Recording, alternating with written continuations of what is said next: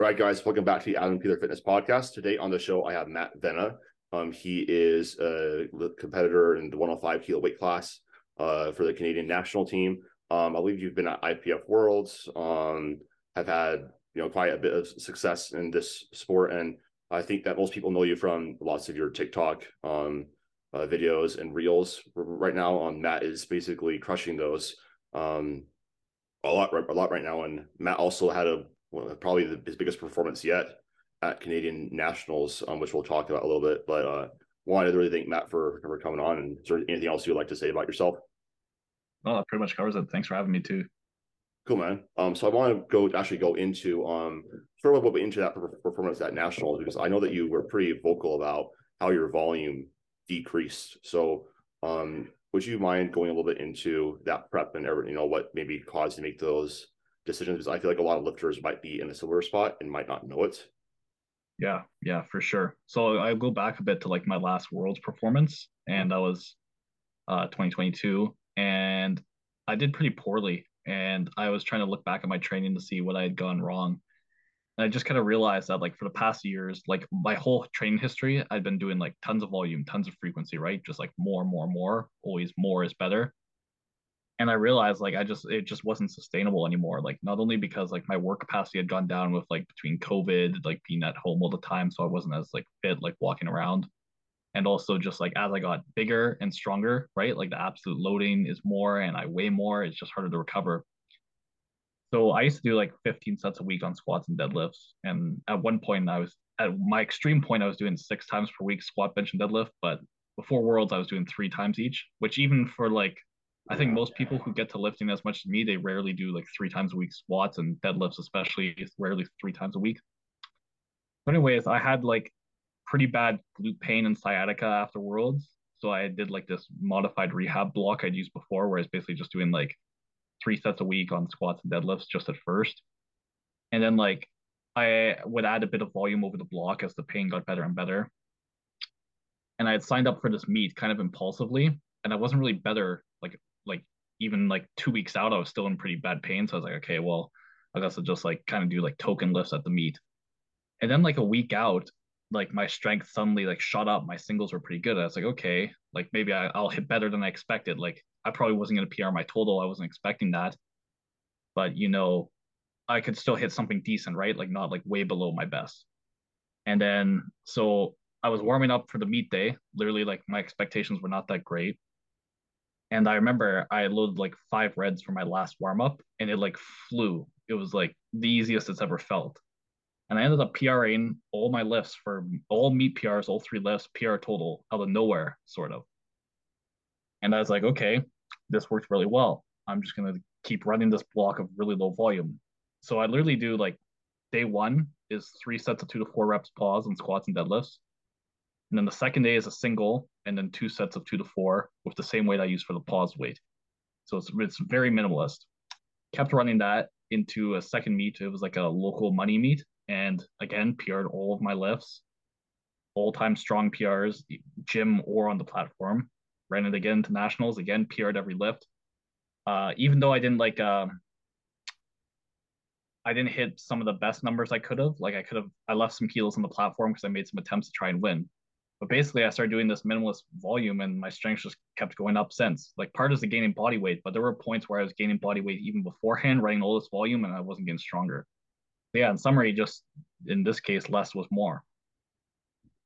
Yeah, so I think that's like really insightful, because I've certainly had some periods like with some of my athletes where they've come to me and they've been doing um lots of volume, and some of the things that tends to happen is those overuse injuries that Exactly. Yeah. tend to like crop up a lot, and that is like, although pain isn't, like it's not it's we don't know much about it still. Right. But like that definitely does, regardless, if you're in pain, you're going to have reduced nervous system output. And so, finding some sort of programming structure that lowers that down, basically helps, it allows you to make progress, is ideal. And actually, like one of my clients and assistant coaches, Philip, he came to me, and he was in a similar spot to you, where he was doing like 3 times a week squatting. Um, I think it was doing even 3 times a week deadlifting too, and 4 times a week benching. We literally went down to like 2 times a week squatting, once a week deadlifting, and 3 times a week benching. and just all of a sudden PRs and has been the healthiest he's ever been. In regards to what you were doing with like accessories, were you doing like much in the way of that on squats and deadlifts, or is it mostly No, just yeah, that? just squat and deadlift volume, no accessories at all for lower body. So were your down sets like hard or like rather light? Yeah, before they were pretty light. They were all pretty submaximal. Like only really the single would be hard, and then the rest of them were sub maximal. But even then, like I'd be doing like doubles with like 75%, which like isn't hard. But just like I was so fatigued and like so like every like I'd have to take like 10-minute rest for what's like objectively an easy set. I'm just like so exhausted, right? And like after my sessions, I'm like aching. It's just like even though it's not like the intensity isn't hard, it's just so much train load. Like it's still fatiguing so much and takes so much from you. I think that's especially true in your case because like when you're objectively like as strong as you are, like on squat you're doing 340 or right, what is Yeah, it 345? Yeah, you're doing 340. Yeah, 340. Like that's like 75% is still a lot. And right. that's something like when your objective loading increases, like, and as you get stronger, your programming needs do change. And this is, I feel like one of the biggest values in having a coach is like, as you do get stronger, you're going to have like different needs and different like fatigue patterns from the training itself. Um, that it's going to just constant. You have to know like what to look for and what to pay attention to. And so that leads into my next point. So if you are coaching somebody and if they're coming to you, when do you know when to increase their volume, keep it the same, or decrease it? Yeah, so like Mike Tuchscherer made this like post with like this really simple infographic, and I think it's like perfect like way to judge this. And he says like if you feel good and you're progressing good, right? Like that's like where we all want to be, right? Like don't change anything. And he's like if you're feeling like bad, like basically fatigued, beat up, whatever, and you're progressing well, you're probably overdoing it a bit. You want to be cautious, right? And then if you're progressing bad, you basically see, okay, you feel recovered, like you feel fatigued, and if not fatigued, rather. And if that's the case, you can increase the workload. And then if you're not progressing good and you're feeling fatigued, you're feeling like tired or sore, whatever, then you're going to reduce the workload, right? So it's like pretty simple heuristic, but it works really well. Yeah, I think there's definitely some fear associated with like lowering down volume, Yeah. especially because a lot of times we think, oh, well, I'm doing this, so I'm habituated to this, and so if I reduce it, I'm not going to be making progress as I was. Like maybe you are making progress, but it's really slow, and maybe it's like why should it be this slow? Like my training career in this sport, whereas like if you do feel like really beat up though, and you're always sore and you find it really hard to increase weight. Like, although progress as an intermediate is slow, like how you feel, like you shouldn't be feeling drained and sore and exhausted all the time. Um, I also think that's something to be said, like something that my friend Brendan and I talk about. Is he does coaching too. Um, he was like we talk a lot about like session time and like how long you're actually Yeah. in the gym because I think it's something that people don't understand too with like higher volume programs too. Like even if you're just doing like a lot of accessories or a lot of volume, or even it's like some maximal like you were doing, you're still in a sympathetic nervous system state. Yeah. And Yeah. that like for listeners that aren't aware, there's two nervous system states: parasympathetic, which is like rest and relaxers, like that's where you're recovering and you're adapting to your training.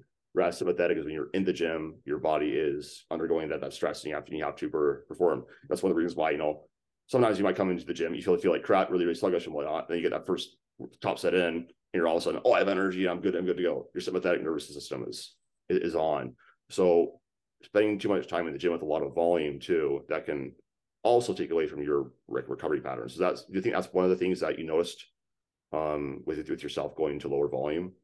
Yeah, for sure. Like I can notice like even when I'm like trying to do my work later in the day, if I like worked out before, like I just have like my like brain doesn't work as well, like way more mind fog, like I'm slower doing processing stuff.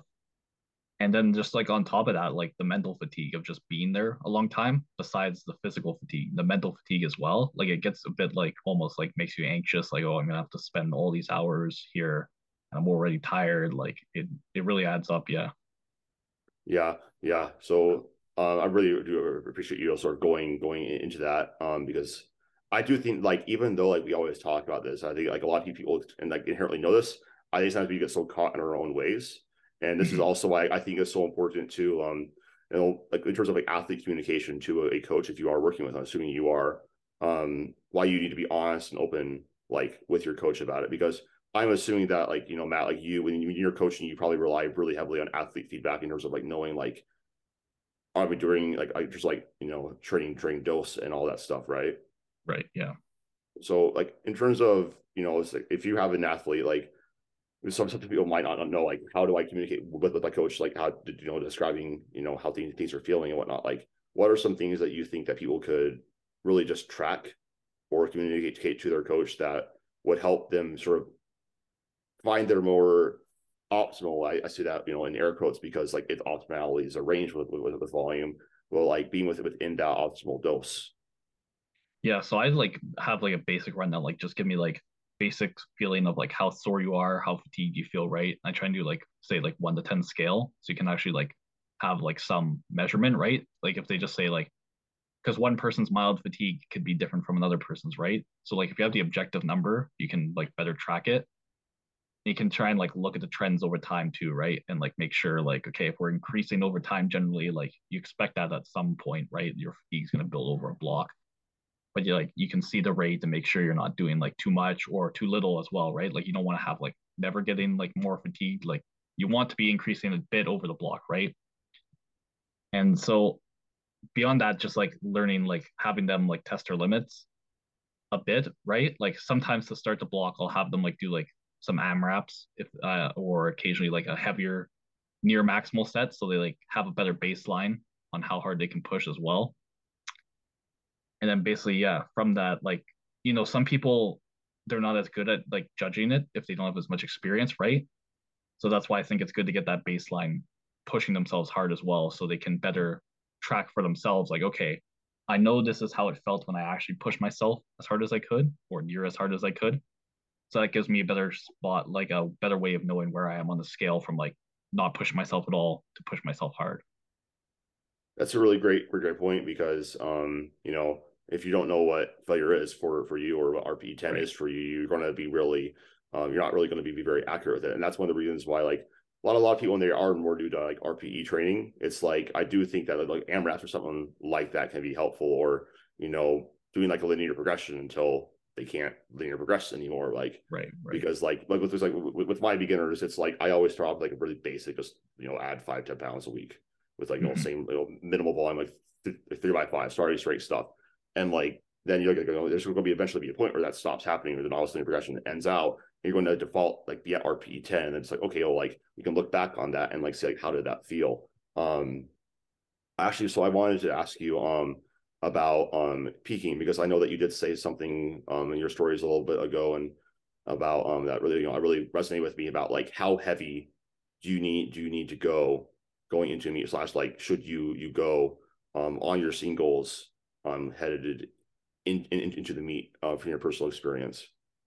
Yeah, so like for me personally, I used to like go like I said, I was on the extreme end of volume and intensity.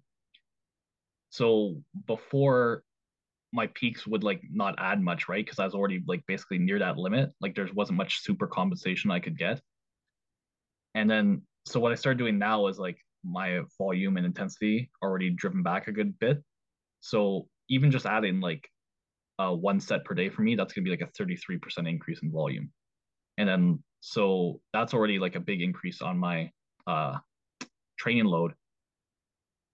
And then the other thing I do is like most of my training block, like I'm like very submaximal. Like right now I'm not like going over like 85% on singles, and I'm under 80% on all my rep work. So then when I lead up to my peaks, they're usually like I start like 4 weeks out. So 3 weeks of pushing intensity and volume, and then 1 week basically taper. So that like 3 weeks is basically where I get actual like heavy weights, like 90% and a bit over that as well. And I find like that for me is like how much I can handle pushing the intensity, knowing where my top end strength is. And I can notice week to week just pushing the intensity, like I'm getting stronger. Like they're basically, even though I'm adding like 10 kilos to the bar, it's moving as fast, if not faster, right? But that's just what works for me, right? Like I found what rate I can add weight to the bar and how hard I can push and get stronger without overdoing it. But it's like it's different for every athlete. Like some will be able to handle like hard singles year round, and that's like perfectly fine for them. They progress better with that. Others like they try and get to like even like into the high 80 percentage and they're like starting to break down. They can't handle it. Their volume work is just depressed. It's terrible quality. So it's just all about finding that sweet spot for each person. Mm-hmm. So in general, like for you personally, going more from I think there's a couple things there. Like one, it sounds like you have had like less like overall just fatigue. So like you're able to go into training, like you actually got more out of your peak because you're actually better able to, super compensate because your recovery hole wasn't so diminished. Right, right. Um, because I would argue a lot, you probably were a lot stronger than you actually were. And then this is the interesting thing too about, the whole lowering down volume thing too, is like you might have gotten a lot of strength gain actually from that. It just was so masked from your Yeah. Yeah, I fatigue. think that was a big part of it. Yeah.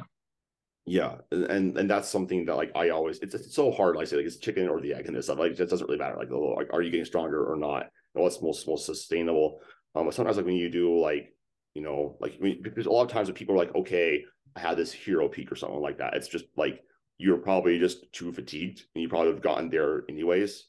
If Mm-hmm. you really didn't have that level of fatigue already, I think that's probably like what what you've kind of done is you basically been able to elucidate like the signal from the noise like Right. what's actually driving progress and what do I actually need to drive progress. That's productive versus is counterproductive. And I want to ask you in terms of like that intensity response, do you find it has to more so to do with like lifters leverages that sort of you know correlate with can they handle higher intensity, or do you think it's a little more complicated than that? Well, I think leverage does play a part, right? Like somebody who's like really built a deadlift, like long arms, like short range of motion, like they're going to be able to handle more deadlift volume than somebody who's like really short arms, really bent over, right? So they're getting a ton of loading. Like they're doing more mechanical work per rep, right? So that's part of it. But there's also like there's absolute loading, like I talked about. Like as I've gotten stronger, I need to do less because it's like literally more stimulus. And then there's like also like some people like I coach, like they got like kids, they got like a physically demanding job, right? Like there's not just there's serious fatigue coming to them, not from the lifting side of things versus somebody who's like a high school student, like basically no other commitments. Lifting's their only real fatigue. And then there's like also like training age as well. Like their literal age, like I've coached some older lifters as well. They can't handle as much versus like somebody who's going through puberty. They got like a ton of energy. They can handle a ton and recover quickly. Like you basically throw everything at them and they're going to be fine. Yeah, there's a lot of factors that go into it, but yeah, leverage would be one of them. But you gotta look at the whole picture as well. Yeah. Mm-hmm. Yeah, I think that's important. Just realize I personally have found that for myself, like for most of my athletes, I prefer like just a very like low, like slow ramping peak, right? We don't go about like a single at like eight, like going into the meet on squat and deadlift, and then maybe a true nine on bench press. Mm-hmm. My preference is sort of like in the block BB before I might push them closer to like a 9 or 9.5 on things just like see like, where is your strength actually, because like I think one of the things that people always focus on like lowering down fatigue going into a meet. It's but just as much about that as like accentuating like getting stronger into the Right. meet Right. Yeah. because go ahead. The thing you said about like not just getting stronger, but also like cutting the or not just cutting fatigue, but also getting stronger. Like that's part of what I've started doing is like I tend to not push the like I don't taper as aggressively. Like I try and do it shorter time, right? And then the compensate from that, I may not push the peak as hard, right? So that way, like you're not when you decrease the fatigue during the taper, it's not like you don't risk overshooting it as much, overshooting the mark. Like then they come to meet day and they end up feeling like they're like out of practice or whatever. Like squats feel off because they just like you do decrease the load so much that they're like literally their fitness went down as well. Yeah, because that like I've had some times where I have had I'm just so fatigued. It's like, oh, hopefully I recover. Like I just get back up to baseline. Like that's psychologically stressful, and like sometimes that does happen during peaks or whatnot. But if you should be like paying attention to that and like saying like is like one of the things I always will tell my athletes is like if something feels wrong, if you're like if something like feels like you're so fatigued or like you might get hurt from doing something, like it's never worth like pushing through that. You can Right. there's it's just getting stronger. It's not never just about like one session. And if you have to cut volume a little bit or do move on to like an accessory lift that's similar instead to get some sort of loading on the muscle that's much better. especially close to a meet. Because if your fatigue gets out of control, or if you get hurt, or that elbow pain that you're dealing with gets worse and worse and worse, man, a week might not be enough. Right, right. So, in regards to, I realized I didn't talk about this first, but we'll talk about it now. Like, what sort of got you started with powerlifting and strength training? What was your background?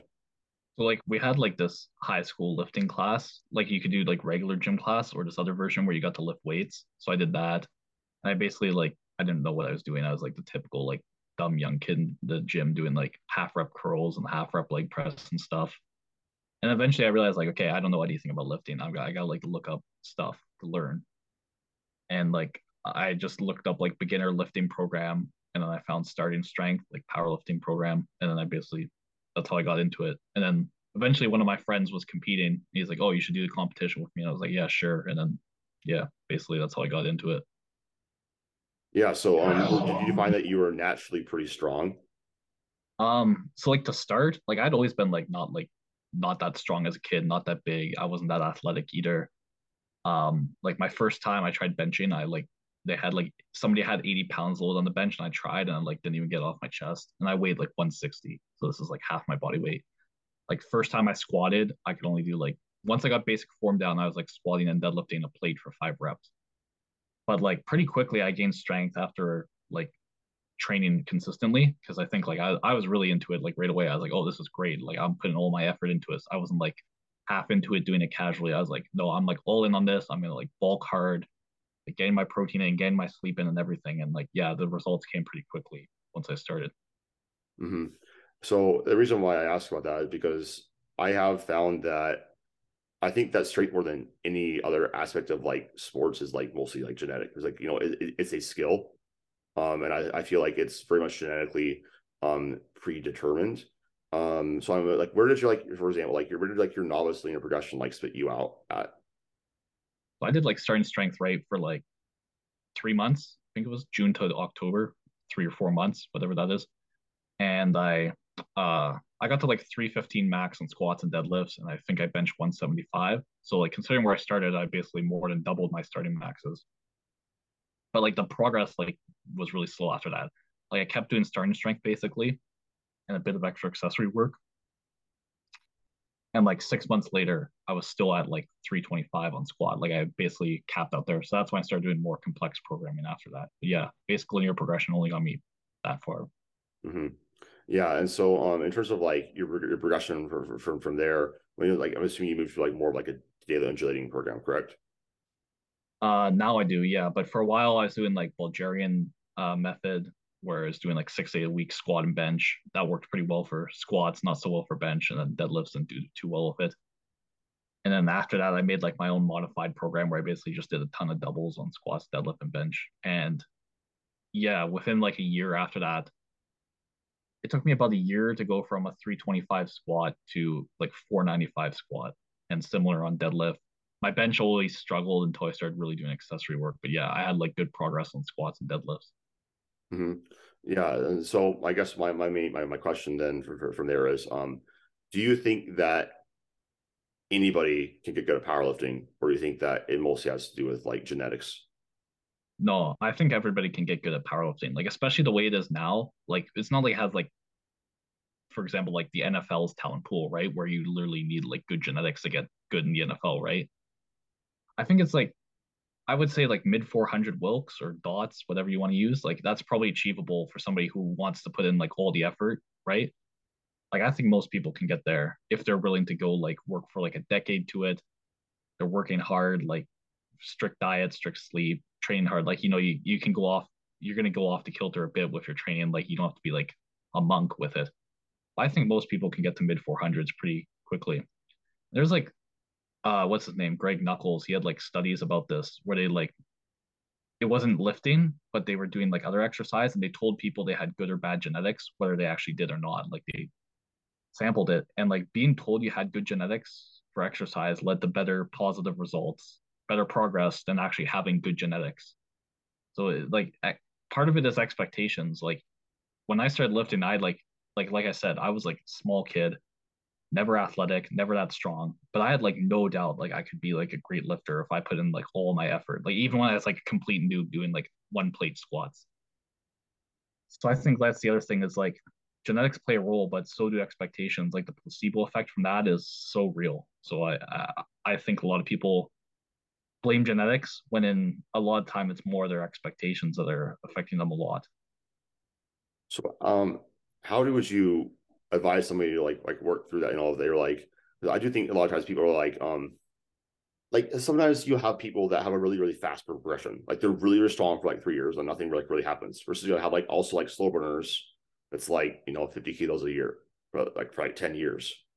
Right. Um, like what would you recommend for people in terms of like really just like I guess changing that negative mindset around their training? If they feel like they feel like they're doing everything they possibly can, but they're just not getting most places, or they're just like Yeah. constantly like one of the things like I guess for more context, like I've been running pretty hot with my training. Like I was pushing intensity on squat pretty hard like last week, and I went a little bit off, off base with like what my programming was on Monday. Like I failed like a easy double that should have been easy, and like one of my immediate like thoughts was like I'm just weak today. Like, oh, I'm weak. Sorry. I actually I told one of my spotters because she had to help me. Like, this is the first time I failed a squat in like 2 years. Right. And she was like, I'm sorry, I'm weak today. She's like, no, don't think like that. And like, that was like one of the things I realized, crap, like, I guess I might have like a little bit of a negative mindset, like have that self doubt crop in, especially if like training feels hard, if you're really like fatigued, because I do think that power of the mind is like, it sounds like hippy dippy, but I don't think it is. I think that like that belief is really important. It's like for me, it's like, I really genuinely believe I can deadlift, 800 pounds at like in the 90 kilo weight class, Right. even if like, right, even though they know it's kind of hard for me, like right now. Like how would you like what, like, I guess like what are some action steps to like, improve that? Yeah. So like I said, like obviously it's easier said than done. Like we all wish we could be like perfectly like believe in ourselves, but and part of that was just like I was naturally like that, so it wasn't really a struggle for me. I think a big thing is like, you convince yourself like, okay, rationally you can realize like worrying about the outcome, I can't control the outcome completely, but I can control the process, right? Being like process oriented versus outcome oriented. So like you can focus on making every training session the best you can. You can focus on getting your protein in, getting your calories in, focus on getting good night's sleep, right? If you realize like all those things you can absolutely control. You may not be able to control outcome, you can't control genetics, right? But you can control that. So that's like the one thing to convince yourself. But the other is like I mentioned that genetic study, right? Like other like examples like that to help reinforce in your mind. Like there's another study, it wasn't genetics, but basically they had people train for 6 weeks on like the specific program they gave them. And they told them, okay, the people who have the best results, we're going to give steroids to and do it for another 6 weeks. And then they basically told everybody, no matter what, that like, okay, you were one of the best, so we're going to give you steroids. And then they did the exact same 6 week program. And after they got the steroid, like it wasn't actually steroids, it was placebo pill with sugar. And they told them like, okay, after you take these steroids, we're gonna see what your results are. And they all made like literally over double the strength gains they made the previous 6 weeks. Like I think the average was 99 pounds added to their total, 45 kilos. I think it was in kilos. In 6 weeks, like how many people can add 45 kilos in 6 weeks who aren't complete beginners, right? Especially when it was double what you had done the previous 6 weeks.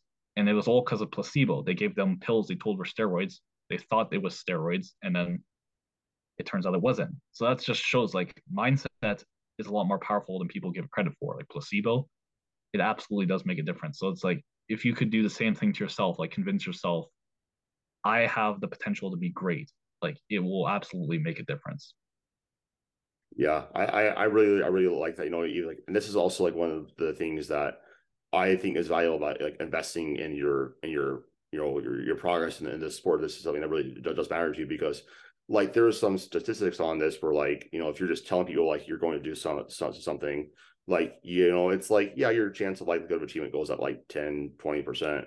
If you actually like pay money for something, like it's like money's valuable to everyone. You have a stake in the game. Your chance of like likelihood of achievement goes up by like to like almost 100%. Right? Just Right. because you're sort of changing a narrative in your head of like putting down the money or doing something like that. It's a little bit more, dramatic in a sense. It's like you're going to put more effort towards it and be more bought into it. And like for myself, like what I found a lot of times with like my lifters is like, yeah, like I've had to really help out with their mindset. Like as soon as they're just like, I'm just going to have fun. I'm going to enjoy the process.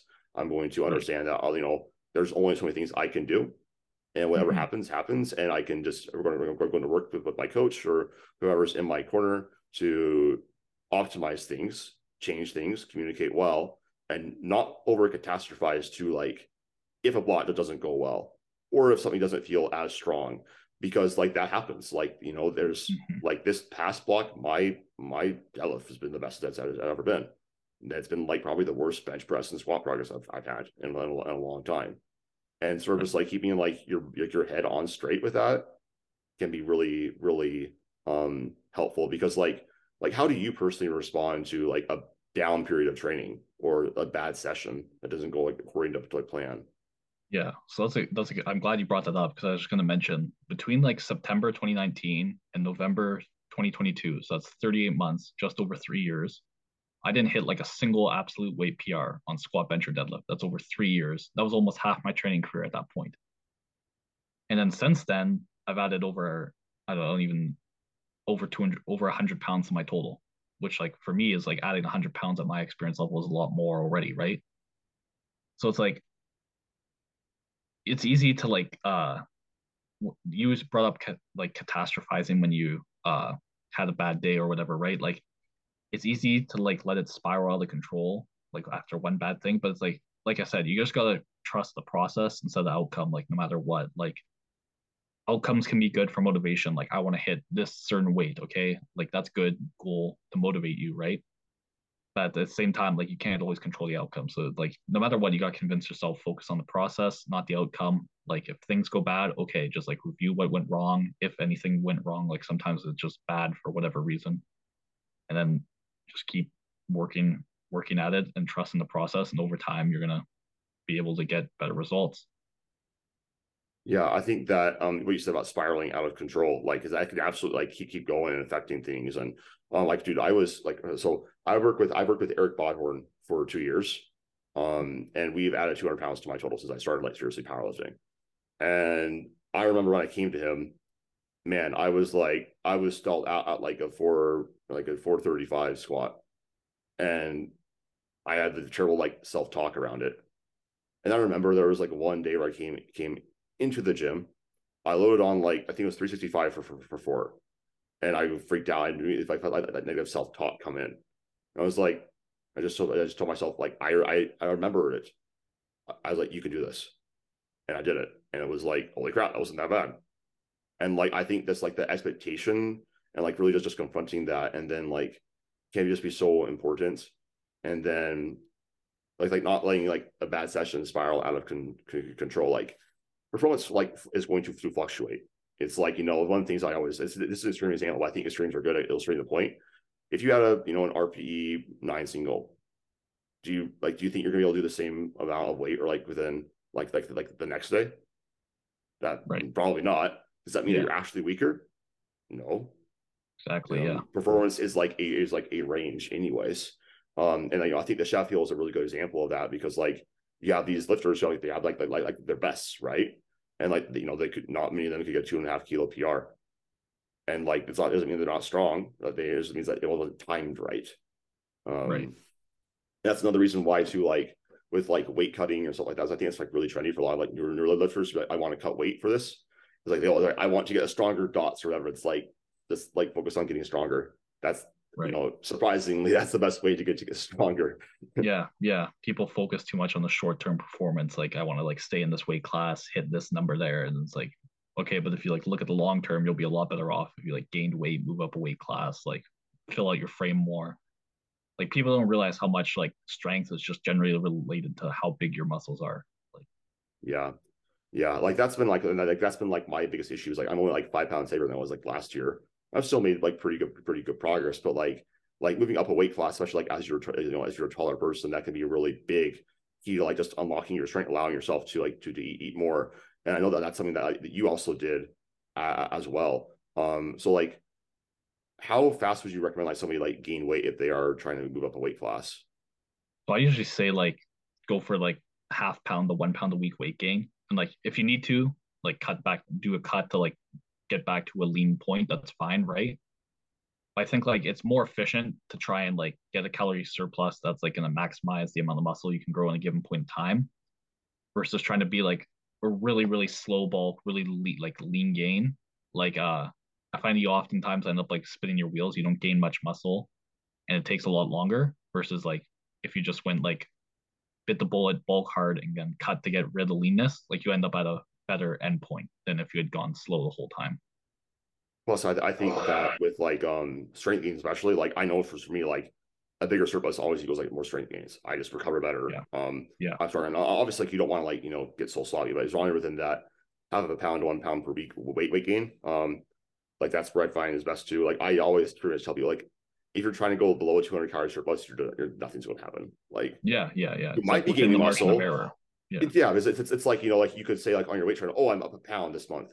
Maybe not. Maybe you'll be down a pound the Yeah. next You month, could have just eaten a lot and had a lot or of the food and weather stuff. changed. Yeah. Yeah. um, Exactly. Yeah. and so like you need to have some more of that number, more of that signal. Like one of the things I like to think about is like we're gonna perma bulk all the time in powerlifting and cut back when we need to. Mm-hmm. Um, and like body composition does matter, but it's ultimately about like where do you feel the best. Like all else being equal, like if you can be lean in a certain weight class, you will be more competitive. But like the main reason like why I think that pros are so similar and like the little and like there's in tested versus untested in lower weight classes because similar amounts of muscle mass. Like Mm-hmm. like people can be naturally like 200 pounds and Yeah. be Yeah. like 15 like 12-15% body fat. It's a lot more rare to have somebody who's like 242 the same body fat Yeah. percentage naturally, Yeah. Yeah. especially with the heights.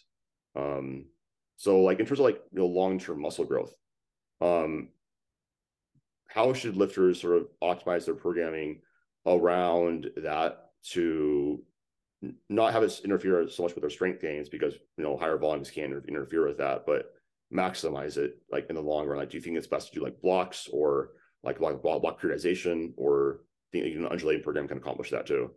I think undulating does just fine. And like if you look at the research, like undulating versus pure block periodization, there's no like really long term studies, which I would like to see like multiple years, right? Because maybe like the block periodization pays off after years. But if you look at like the ones they have that are like up to a few months in length, usually undulating periodization does like as good hypertrophy as block periodization, and then like the strength gains are actually better.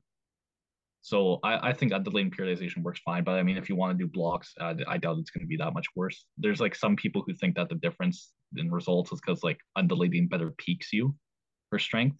So like if you did blocks with a peak in block, it may be better. But whatever the case is, you want some time in your program like directly working on hypertrophy. And I think like it should be like basically as much as your traditional like strength work, like low rep work, as much should be dedicated to hypertrophy stuff, like either high rep compounds or isolation work, right? And then again, like how I like to like I started having like every lifter I have, like, okay, we're gonna make a plan on like what we're gonna do with our body weight over time because I want to get you like more muscle mass at a certain leanness over time. So like in terms of like a long-term plan, like I know it's going to differ from athlete to athlete and person to person, especially depending on are they close to their genetic muscular potential or not. Because like I have one take that might not be super accurate, but I think like somebody like Russell Orhe, I think he did more like strength work and stuff like this body weight. So I think he might be even stronger. Yeah, But who because knows? I Like think I everybody has, compared them. Yeah. yeah. And so like how would you, I guess, periodize that, quote unquote? Like I know it's, yeah. How would you periodize that? Yeah, so usually like first thing is like okay, like look at their current body composition. Are they relatively lean or not? Because the other thing like a lot of people don't realize is like when you're getting like to like heavier body fat percentages, like it's gonna take a toll on your recovery because you're just like it's gonna hurt your aerobic fitness, like your general health markers are gonna be worse, hormone levels can be worse, right? So like I want to make sure they're like relatively lean to begin with. So if they aren't at like a like if they are at a higher body fat percentage, we may cut first. But then after that, I'm like, okay, we're gonna do like periods of bulking and cutting. It's gonna depend on each person, right? But usually like say like bulk 10 pounds, then like we'll cut a few pounds if we're like feeling too like high body fat percentage again and like repeat the process. So like over time our weight's gonna go up.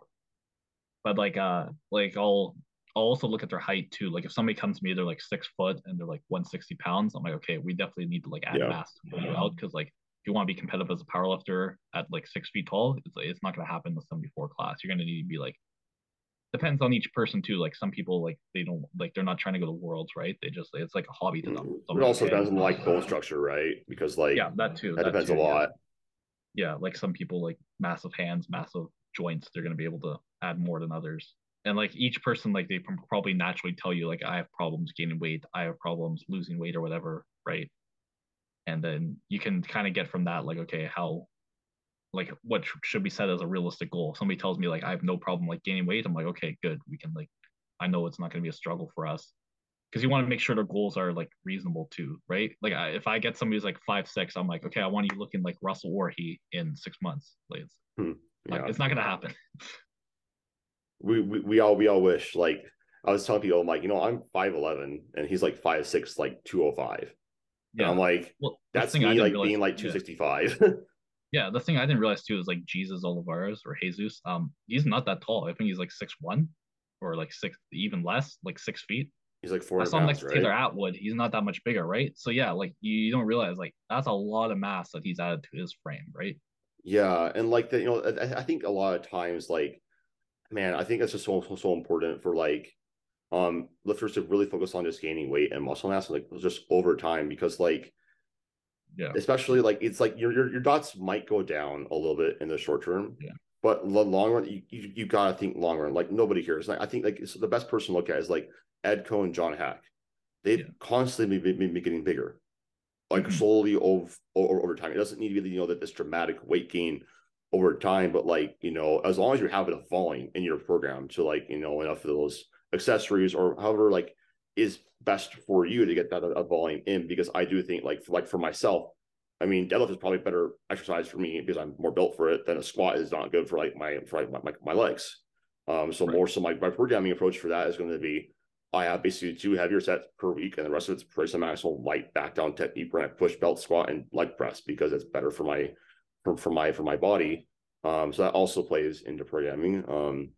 But just like intentionally eating, learning how to properly diet and really master your body weight because I can I can I fall in the trap of oh I have a hard time gaining weight or like some people say oh, I have a hard time losing weight. It's like you're choosing to make it hard, like Yeah, in yeah. all At in the end all of the day, honesty, it's because calories in, calories out, right? yeah, Like it's it's equation. Like you can eat like eat more. Literally, that's all it is. like I have a bunny rabbit metabolism. I have to eat like over 5,000 calories to gain weight. Mhm. Tough shit. you know, Yeah, but I can't it's like change you that. do it. You know what you got to do, right? Like yeah, Yeah, it's like, well, I guess Ben and Jerry's exist. Like it's like, bro, like come on, like have like a candy bar, and Mhm. and you're fine. So, um, yeah, man, this is one topic like I'm really passionate about because like it's one thing I think a lot of especially time like the early specialization of powerlifters are just like squat bench deadlift, and it's like why am I not muscular? Like why am I not very jacked? Like why is it hard to make progress? It's like because like you don't do things in my opinion the right way, and like I do think it's important. I had a podcast like to cheer about it. I think it's important for most coaches to have a training system like they use for like most of their lifters, like and obviously being able to modify it. But like for myself, what I usually do with my lifters is I look at okay, we're going to push our top sets like depending on how much exposure that we need per week. It's going to be individual for the person, and then mostly treat most of our volume though as technique, skill practice, you know, and whatnot, but then push the accessories really hard because I found that you can't do all three. You can't push the top set, the back downs, and your accessories. Like yeah, one of those things has to be less. And I'd rather do top set intensity because that's going to be more, most of your strength stimulus. And then we'll set right. that. So secondary characteristics of strength with the volume, like your capacity, which helps you recover better, and then hypertrophy, which increases your ceiling for strength. Also, I think it can also help you be like less injury prone because I know that Ben Pollock was talking about how like when he was like trying to just be so light and so lean, like he was just he was just getting hurt all the Yeah, time. I definitely noticed that. Like I know like theoretically you think okay if I have like as low body fat percentage as possible, like I'm gonna be the most competitive powerlifter I can be, right? Because I'll be able to like I'll have the least excess weight that's not contractile tissue. But I've definitely noticed that the powerlifters who are super lean tend to get injured more. And like also like at some point you're going to be hurting your energy levels when you're getting that lean. Like if you're like 10% or less, like you're starting to get the point like you're just fatigued in general just from being that lean. So I definitely think there's some benefit to having some body fat percentage versus being like stage ready almost. Ryan Miner and I had a podcast talking about this, so like the body composition specifically for powerlifting. And he was saying like people don't realize too, like that's like more joint capsule like support. That's more more better leverages like on your legs potentially, or on Yeah, your back yeah. and chest, your shoulder joints. Mm-hmm. Because like I always stay pretty lean. Well, like when I am a little bit fatter than I am right now, like I have a lower body fat at some point, and some it's going to be really individual too. Some people can really train around 10% and feel fine, but like like it's not a bad thing to accept a little bit of body fat gain. Plus, like you might look a little bit better too, because like that interdigitates with muscle mass too. Yeah, And it can make you look bigger, fuller, more round, and yeah. I think we also Bigger, have you to look like big in clothes. People yeah, say and like if you're really lean, you look big with your shirt off, but if you're like put clothes on when you're really lean, you don't look big at all. if you're natural, especially, yeah. Yeah, yeah, that too. That's the natty paradox. It's like 165, 5'11". It's Yeah, like you look crazy with your shirt off, but in clothes, yeah, it's like, are you sick? um, yeah, but I think that like I don't know, I think that ultimately I think a training approach too, like if you really like just going heavy, and if you're whatnot, like um because I do think there's a lot of like talk about you know we need to go like lighter in general. And mm-hmm. like other people like saying, oh no, I think we need to go heavier in general. I really honestly I want to get what you think about this. I think a lot of times what is more optimal for a lifter leans into their psychological preference. And I Yeah, think that as because there's so many different ways to get stronger.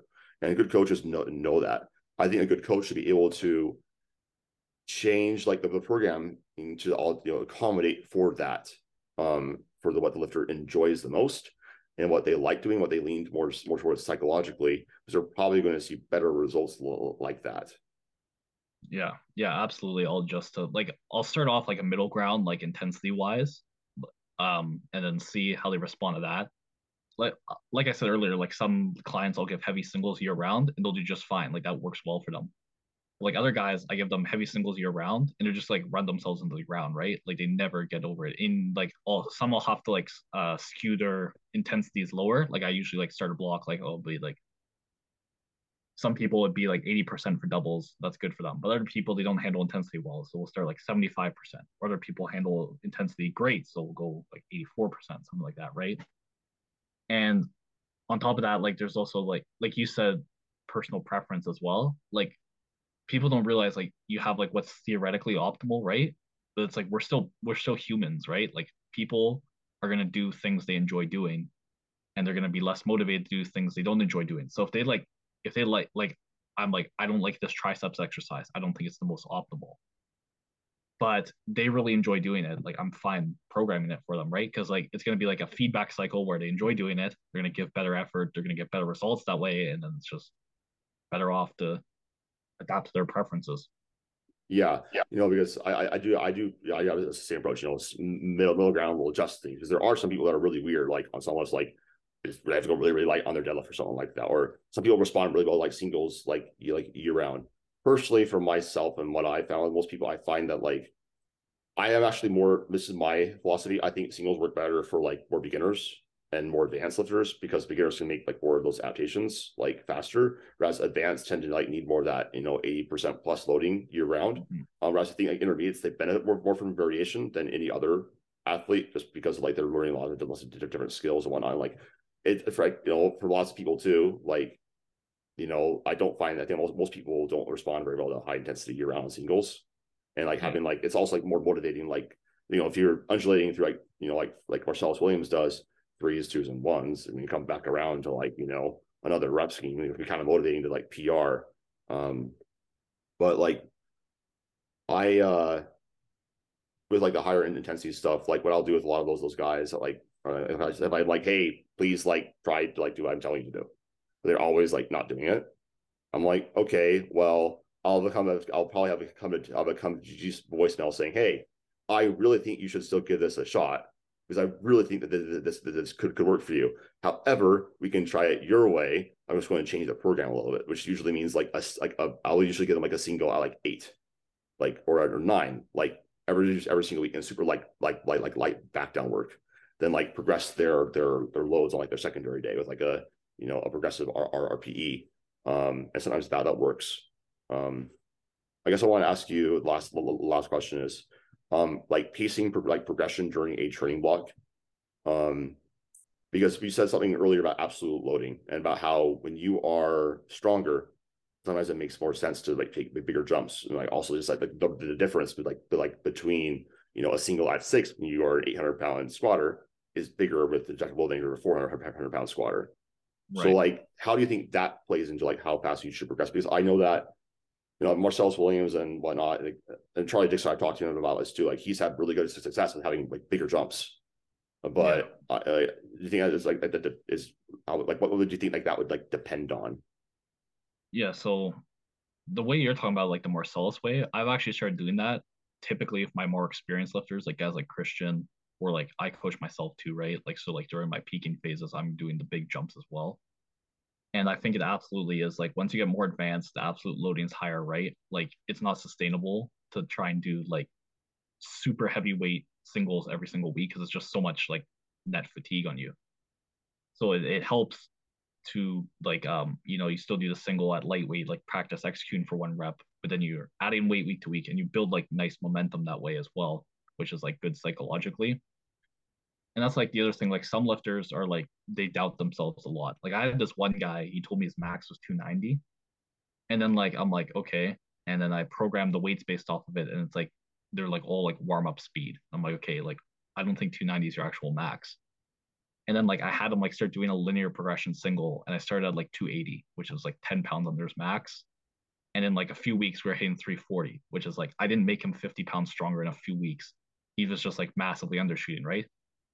So that's the other thing is like building up momentum for them can teach them like psychologically to trust themselves more if they're the type of person to doubt their abilities on top sets, like they get in their head and they like start like I'm not going to be able to hit this weight. And it's like, no, we're going to prove it to you because we're going to add weight week to week and you're going to see it's still moving super easy and you're going to like be able to convince yourself, okay, I can hit this X weight or whatever.